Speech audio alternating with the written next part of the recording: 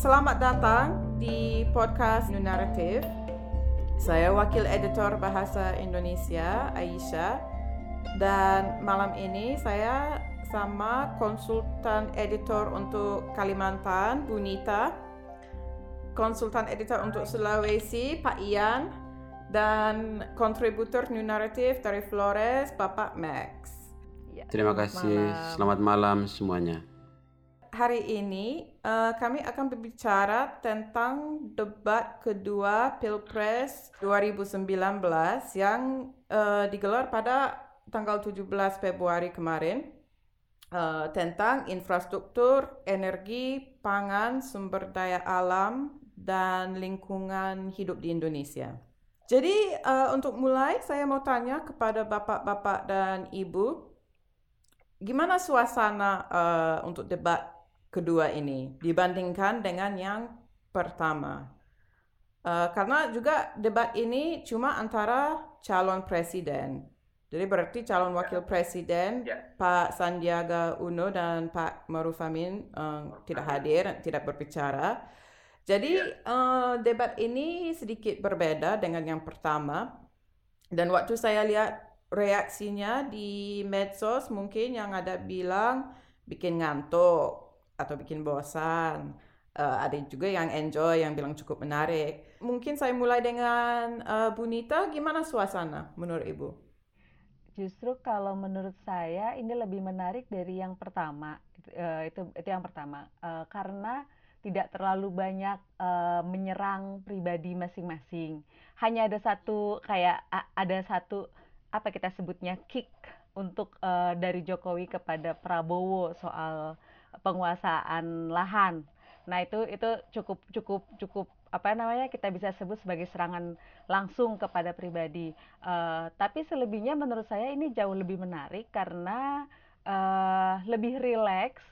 Justru ketika di luar sana para pendukungnya masih saling menyerang satu sama lain, untuk semalam itu kedua calon presiden justru tampak lebih natural, lebih ringan gitu, nggak seperti beban di yang pertama itu kan terlalu kaku kesannya. Kalau yang semalam itu mereka lebih ringan membawakan debatnya, meskipun isi debat ya saya agak setuju sih, karena yang ada setujunya karena yang Pak Jokowi tampak lebih siap dengan data-data, sementara Pak Prabowo tidak dibekali oleh timnya dengan data-data yang cukup baik, kecuali menyebutkan beberapa retorika yang sudah dia bawa sejak debat pertama, tapi tidak ada tambahan untuk maunya apa atau strateginya yang jelas apa, terutama untuk tema-tema ini. Begitu sih menurut saya. Lucu Bunita bilang ini memang suasana lebih rileks, karena saya baru baca artikel tadi dengan yang atur debatnya. Dia bilang mereka memang benar mau ciptakan suasana lebih rileks, jadi mereka nggak pakai podium. Jadi Bapak Max gimana, setuju? Kalau saya melihat, karena selama ini kan misalnya kubu Prabowo selalu mengatakan bahwa debat kedua adalah menjadi momen kunci bagi mereka untuk boleh dikatakan meraup banyak dukungan, karena menurut mereka isu-isu yang ditampilkan di sesi kedua debat ini adalah isu-isu boleh dikatakan isu-isu unggulan Prabowo yang selama ini dia sering bicarakan di publik, lalu tim suksesnya juga sering bicara di televisi, isu-isu seperti ini. Jadi kemarin waktu kita nonton bareng di komunitas dengan teman-teman. Jadi kita memang benar-benar ingin menikmati debat ini karena kita ingin melihat bagaimana Prabowo akan membawa isu-isu ini sebagai yang dikatakan sebagai isu unggulan. Sementara di pihak lain Jokowi pasti juga mempersiapkan pertahanannya dengan data-data yang sebetulnya kalau kita melihat siaran televisi 1 minggu terakhir itu sudah ditampilkan banyak. Tapi sayangnya janji tim Prabowo untuk bicara yang katanya isu-isu ini adalah isu unggulan dari kubu Prabowo, ternyata itu tidak muncul semalam.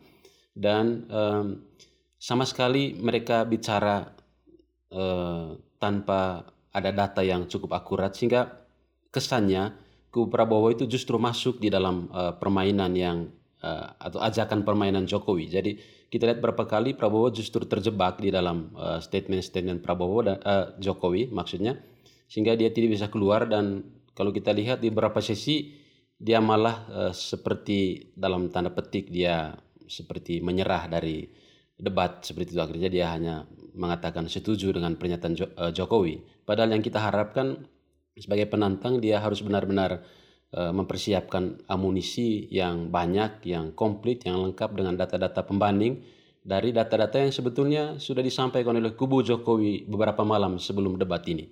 Tapi rupanya klaim dari kubu Prabowo yang mengatakan bahwa isu-isu yang ditampilkan dalam debat kedua ini adalah isu unggulan Prabowo ternyata sama sekali tidak muncul dalam debat semalam.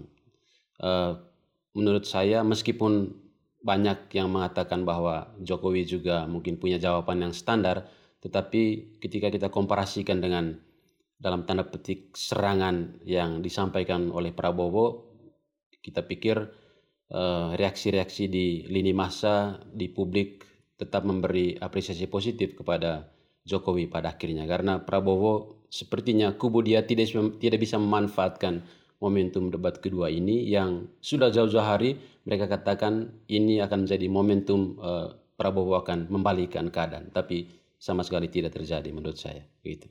Menarik Bapak bicara tentang data ya dalam debat ini, karena saya baca statistik yang cukup menarik tadi di Tirto kalau nggak salah. Mereka memang hitung dan dalam debat semalam Prabowo menyebut angka dalam 20 kali dibandingkan dengan Jokowi yang menyebut angka sebanyak 98 kali. Oh, jadi kalau 90 kali dia menyebutkan angka, yang mungkin lebih menarik seberapa banyak dari angka itu memang benar. Jadi yang juga menjadi sementara debatnya juga habis debatnya yang menjadi menonjol memang beberapa kata yang dari Jokowi yang tidak benar, soal kebakaran hutan, konflik agama ya memang sama impor jagung begitu. Jadi memang bagus sekali kalau Jokowi bisa menyebutkan banyak angka, juga dengan beberapa angka yang bisa disebut tidak benar. Ada juga yang dari sisi lain menjadi benar. Maksudnya dengan kebakaran hutan, apa yang dia bilang selama 3 tahun tidak ada kebakaran hutan. Ada penurunan kebakaran hutan yang cukup besar, yang memang besar, yang juga cukup susah untuk diwujudkan. Ya, dia memang bilang ya dalam 3 tahun ini tidak terjadi kebakaran lahan, hutan, kebakaran lahan gambut, dan itu adalah kerja keras kita semua. Kalau kita juga bicarakan soal menarik atau tidak, kalau bosan atau tidak debatnya, kalau menurut saya atau menurut orang-orang yang juga ikut menonton tadi malam, memang ada banyak harapan dengan debat ini. Jadi banyak orang mungkin pikir ini pemilihan yang lalu baru pertama kali ada debat dengan topik lingkungan. Jadi ini baru kedua dalam sejarah Indonesia. Jadi mungkin saya jelaskan, berarti Bapak sama Ibu mungkin kurang puas ya dengan isu ini. Mungkin terlalu ringan ya kalau mereka bicara. Ya, memang saya setuju. Jadi mungkin bisa dibilang ini topik lingkungan, topik sumber daya alam, tapi bukan topik tentang bagaimana cara melindungi semuanya itu. Cuma cari bagaimana bisa dapat untung dari itu. Jadi Prabowo sama Jokowi dua-duanya punya cara-cara untuk dapat untung. Mungkin bisa dapat infrastruktur, bisa bikin jalan atau apa saja, atau dengan hal-hal soal kelapa sawit yang tidak dibahas tentang deforestasinya, bagaimana bisa menghentikan kebakaran hutan atau tebang-tebang pohon. Jadi memang bikin banyak orang yang peduli dengan lingkungan, bikin banyak orang begitu kecewa. Tapi kalau menurut saya, kedua calon ini gagal sebenarnya untuk membahas permasalahan utama dari isu lingkungan, yaitu perubahan iklim. Pembahasan semalam itu hanya sebatas bagaimana seperti fokusnya pada infrastruktur, bagaimana melihat konsep infrastruktur, lingkungan pada peningkatan perekonomian secara makro tanpa melihat pada batasan-batasan isu lingkungan. Kayak dampak lingkungannya tuh nggak dibahas. Kemudian kita punya target besar di Indonesia secara nasional bahwa kita harus kita meratifikasi perjanjian Paris untuk penurunan emisi gas rumah kaca 29% 2030. Tapi itu tidak dibahas bagaimana roadmap-nya karena kita sekarang sudah di 2019. Tapi yang dibahas justru banyak sekali tentang biofuel dari sawit, bahwa sebesar-besarnya pemanfaatan sawit untuk biofuel yang efeknya kalau menurut saya itu tidak akan menjawab bagaimana upaya kita untuk melestarikan hutan. Justru sebaliknya, permasalahan deforestasi ini akan jadi semakin besar kalau kita hanya fokus di isu peningkatan produksi biofuel. Oke, itu di satu sisi bagus, tapi di satu sisi bagus karena kita bergeser dari fosil kemudian ke biofuel, tapi tidak dibahas kemudian dampak dari pengadaan bahan baku untuk biofuel yang pasti akan banyak membuka lahan baru gitu loh, produksi besar-besaran untuk kelapa sawit. Itu sih, jadi sayang sekali sebenarnya untuk momen yang bagus yang semua orang berharap bahwa isu lingkungan akan dibahas secara heboh seperti Ian, tapi akhirnya ujungnya hanya menggambarkan hal yang tidak mendasar gitu, yang tidak paling mendasar gitu. Bagaimana kita bisa meningkatkan kesejahteraan ekonomi masyarakat atau rakyat, tapi tidak memperbaiki, harusnya itu sejalan, ekonomi dan perbaikan lingkungan tuh harusnya bisa dibahas secara sejalan menurutku. Iya, mungkin terlalu superficial ya. Tapi yang saya pikir juga memang bagus, walaupun mungkin ada banyak orang yang komplain tentang formatnya, tentang pertanyaannya, termasuk saya juga ya, agak komplain tentang formatnya, fishbowl-nya, yang buang waktu dan segala macam. Tapi ya terakhirnya yang saya pikir mungkin terakhirnya bagus juga, ada debatnya. Karena ini memang demokrasi dan saya senang sekali lihat calon presiden terpaksa untuk menjawab pertanyaan tentang isu-isu ini. Walaupun ya kurang sempurna mungkin formatnya dan pertanyaannya, yang penting ada akuntabilitas sedikit ya. Yang menarik, jadi yang menarik juga perubahan iklim, banyak topik yang tidak dibahas. Ada juga yang mungkin tidak dibikin kecewa juga. Tapi kalau pada saat ada perlindungan lingkungan, pada saat itu baru disebutkan Prabowo, saya ada kutipan sini, Prabowo ada bilang, saya kira kita sama-sama ingin memberantas pencemaran lingkungan. Jangan kita diadu-adu terus. Kalau tidak banyak perbedaan, untuk apa kita ribut lagi? Terus dia kasih selesai semua hal-hal di situ. Semua topik yang harus dibahas. Nggak tahu apakah topiknya yang memang terlalu banyak dan hanya diberikan beberapa waktu saja, atau memang tidak punya kesiapan untuk menjawab pada hal-hal yang substansi gitu. Jadi iya, saya setuju memang dengan Ian bilang ya banyak topik yang mereka tidak mau explore ya. Dan mungkin terutama Bapak Prabowo yang kurang mau. Tapi Bapak Prabowo pingin sekali bicara tentang impor ya. Dia kembali ke topik impor terus waktu debat kedua ini. terutama dia mau bicara tentang harga gula dan harga beras, karena dia bilang Bapak Jokowi gagal untuk buat harga impor, harga stabil di Indonesia karena terlalu banyak diimpor. Jadi menurut Bapak sama Ibu itu gimana? Bapak Prabowo bicara terus tentang impor. Dia bilang semuanya harus dari Indonesia. Dia bilang Indonesia harus berdiri sendiri. Untuk rakyat di Sulawesi atau di Flores atau di Kalimantan, itu gimana? Itu memang message yang agak kuat dan bisa buat mereka yakin, atau itu memang kurang penting untuk orang di daerah tersebut. Mungkin Bapak Max gimana di Flores?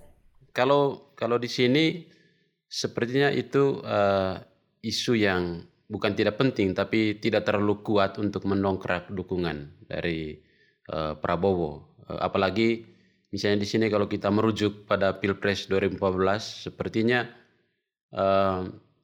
ya di sini juga pemilihnya tidak terlalu banyak. Lalu isu-isu yang diangkat oleh Prabowo sendiri juga sepertinya isu-isu yang tidak, bahkan pendukung dia sendiri pun mungkin akan lari ke kubu Jokowi untuk 2019 ini. Dan apalagi seperti dalam debat itu beberapa kali Jokowi bahkan menyinggung misalnya tentang dana desa atau tentang program-program dia yang langsung ke istilahnya pusat-pusat terbelakangan selama ini di Indonesia Timur. Jadi dengan menyebut misalnya berkali-kali Prabowo menyebut impor dan seterusnya, tapi tidak disertai dengan data juga. Berapa importnya, apa yang diimpor, angkanya dan sebagainya. Dia hanya mengatakan jangan impor, kita harus hidup dari kemampuan kita sendiri. Sementara Jokowi, meskipun dia mengatakan kita tetap impor, tapi dia bisa memberikan penjelasan yang rasional kepada publik. Kalau soal impor, menurut saya, kadang-kadang kalau Pak Prabowo mungkin dia buat isunya terlalu sederhana ya.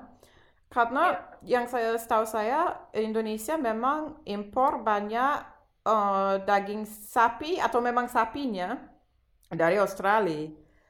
Karena masalahnya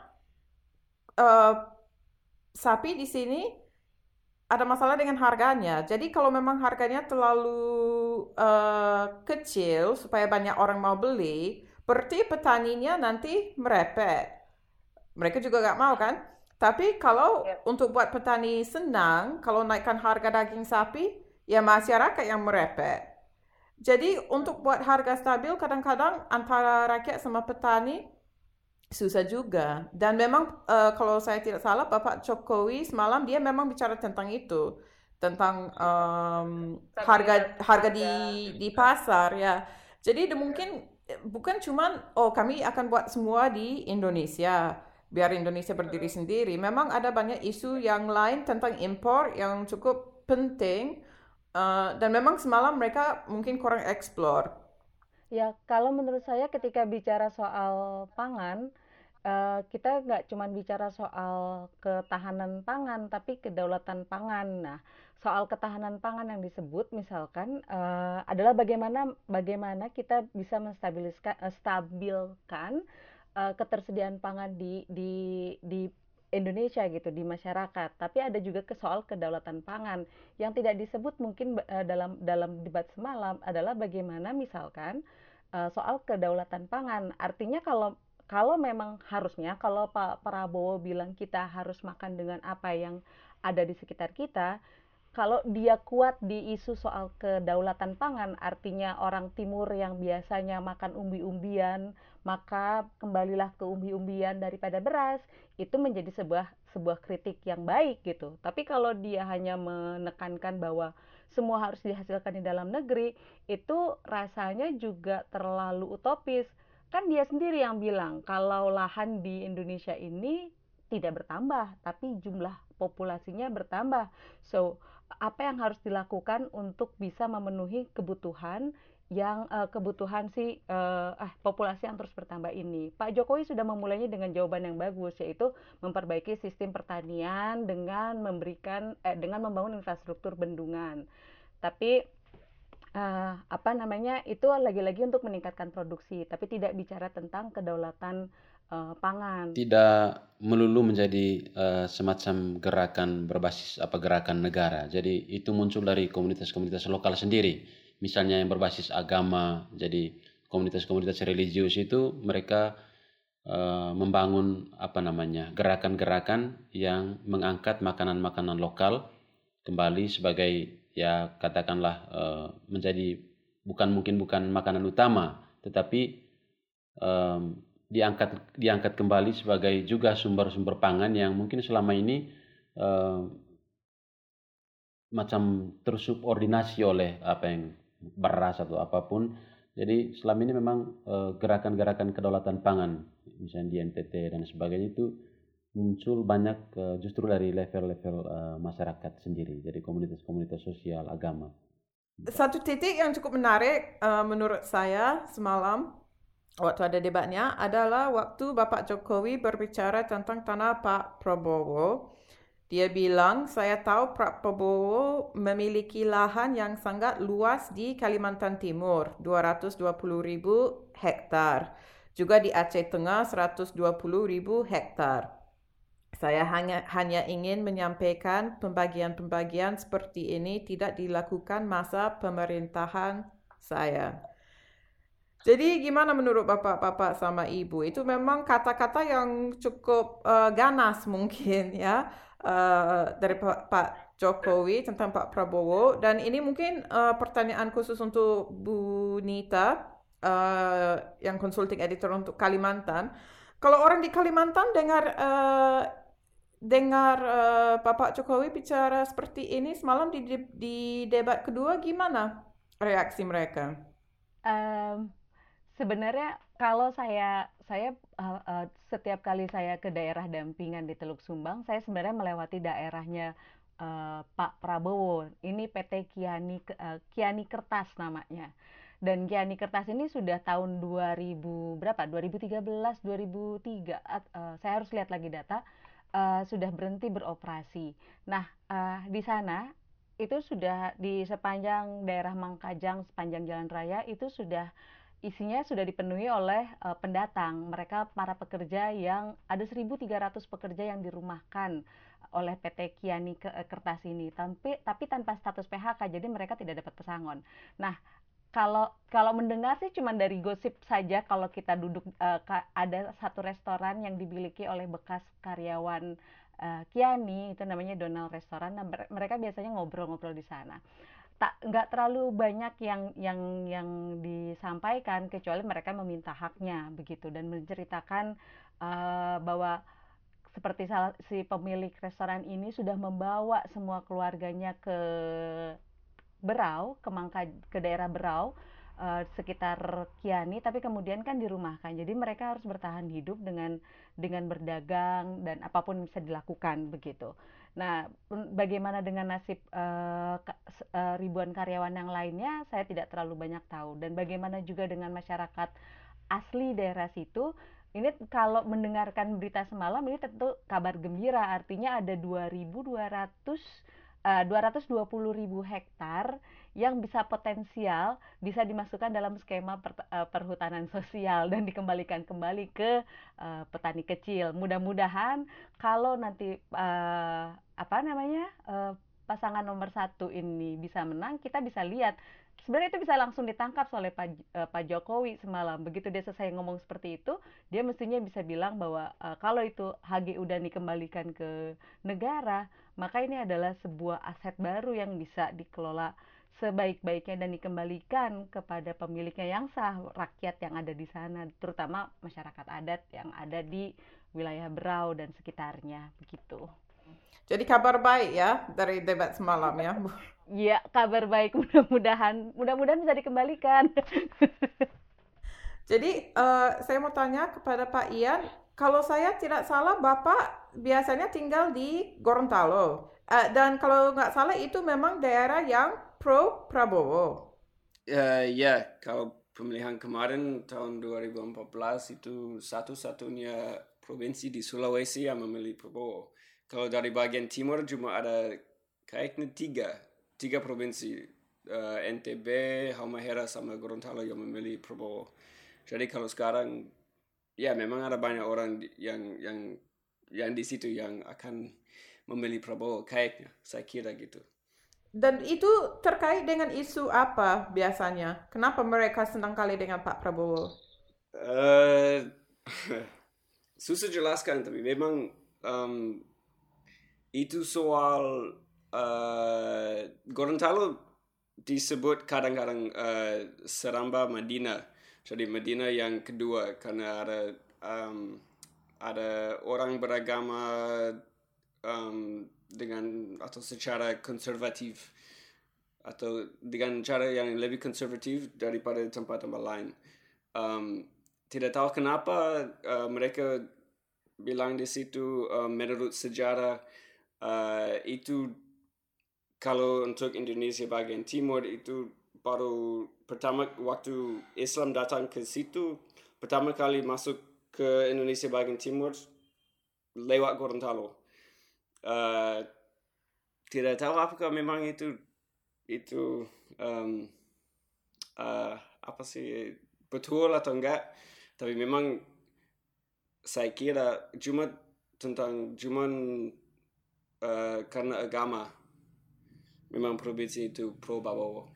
Oke, jadi sekarang kami akan bicara tentang mungkin saat yang paling lucu dalam debat semalam, waktu Bapak Jokowi bertanya kepada Pak Prabowo tentang unicorn-unicornnya.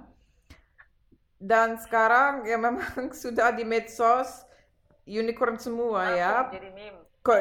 Jadi meme. Jadi pertanyaan Pak Jokowi, infrastruktur apa yang akan Bapak bangun untuk mendukung unicorn-unicorn yang ada di Indonesia? Saya memang sedikit kasihan sama Bapak Prabowo saat itu karena dia menjawab unicorn itu yang online itu ya. Dan semua orang ketawa. Dan sampai sekarang mungkin kami masih tertawa ya tentang itu. Lagi pula abis itu dia bicara tentang e-business, ini, itu. Dan mungkin kayaknya Pak Prabowo saat itu terlihat seperti orang yang kurang mengerti atau kurang peduli tentang teknologi. Karena Pak Jokowi semalam dia bicara tentang fintech, unicorn, AI, 4G. Dia bicara tentang tech terus untuk online bisnis. Dia bilang petani harus ada ekosistem online, jangan ekosistem offline. Dan lain-lainnya tentang teknologi. Jadi mungkin bapak-bapak dan ibu pikir gimana itu? Memang Pak Prabowo terlihat seperti orang yang memang kurang tahu tentang teknologi dan itu mungkin bisa merusak kampanye mungkin saya pikir untuk milenial atau mungkin untuk yang rakyat yang lebih muda yang mau buat online bisnis. Semalam itu saat itu memang jelek untuk kampanye atau gimana? Atau mungkin orang nggak peduli? Kalau yang ditanya saat itu adalah Sandiaga Uno, jawabannya akan jauh lebih baik tentu saja. Jadi memang kayaknya kampanyenya itu mereka bagi dua. Kan Kak Sandi itu sasarannya adalah anak-anak muda milenial dan ibu-ibu yang cenderung memilih pemimpin yang ganteng gitu kan. Nah kemudian ini dalam persepsi mereka, saya tentu saja tidak setuju.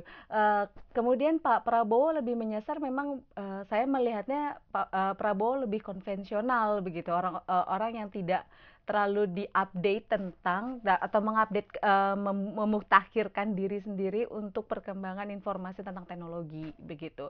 Dan hari ini saya baca BPN, Badan Pemenangannya mereka pun tetap melihat perkembangan e-commerce, unicorn dan sebagainya itu sebagai bagian yang yang bagian dari kapitalisme begitu. Hanya itu saja gitu. Tapi tidak melihat bahwa perkembangan jauh ke depan begitu. Kita mau tidak mau memang harus menghadapi itu. Kalau kita hanya berpikir mundur ke belakang gitu. Ini seperti kalau anak milenial melihat jawaban semalam itu kayak waduh, kita nggak maju nih gitu kan. kita kayak mau diajak mundur ke belakang, sementara teknologi yang nggak mungkin kita bisa tahan datangnya gitu. Jadi saya kira mungkin Prabowo sudah tahu semua pendukung yang punya dia, mereka mungkin tidak ada banyak orang yang mungkin paham teknologi atau cuma pakai sebutan saja.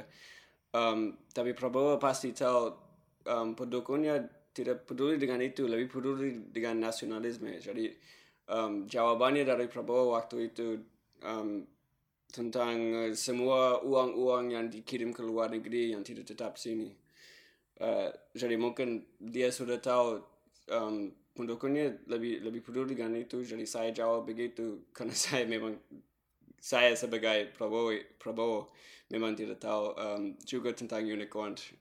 Jadi ini udah mau selesai sekarang. Jadi terakhirnya saya mau tanya kepada bapak-bapak sama ibu. Jadi siapa yang menang semalam? Mungkin Bu Nita? Kalau dalam kalau melihat dari sisi penampilan dan bagaimana data disajikan, Jokowi menang telak semalam menurut saya. Tapi kalau melihat pada isi substansi yang disampaikan, dua-duanya nggak ada hal yang baru yang menyentuh isu tadi seperti kita diskusikan, tidak menyentuh isu yang paling substansi tentang lingkungan, yaitu perubahan iklim gitu. Jadi kalau saya nggak tahu siapa yang menang, tapi mungkin saya pasti tahu siapa yang kalah. Yang kalah mungkin lingkungan sama semua orang yang lagi terjebak dalam konflik agraria. Kalau tanya soal politik praktisnya dari debat semalam, kalau untuk konteks Timur NTT barangkali penampilan Prabowo semalam barangkali tidak bisa menggerus suara Jokowi, tetapi Jokowi bisa mungkin sekarang mempengaruhi yang kita sebut undecided voters itu. Jadi yang belum memutuskan pilihan, barangkali dengan melihat debat semalam itu mereka mengalihkan atau memberikan dukungan kepada Jokowi.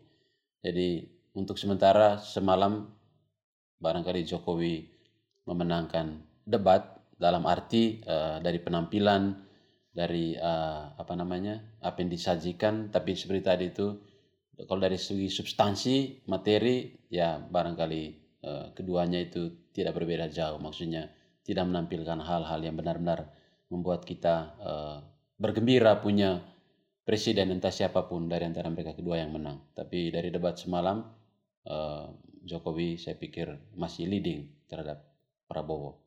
Saya terima kasih banyak kepada bapak-bapak dan ibu ya. Dan mungkin nanti untuk debat ketiga tanggal 17 bulan depan kalau nggak salah, mungkin kami nonton lagi ya dan buat podcast lagi.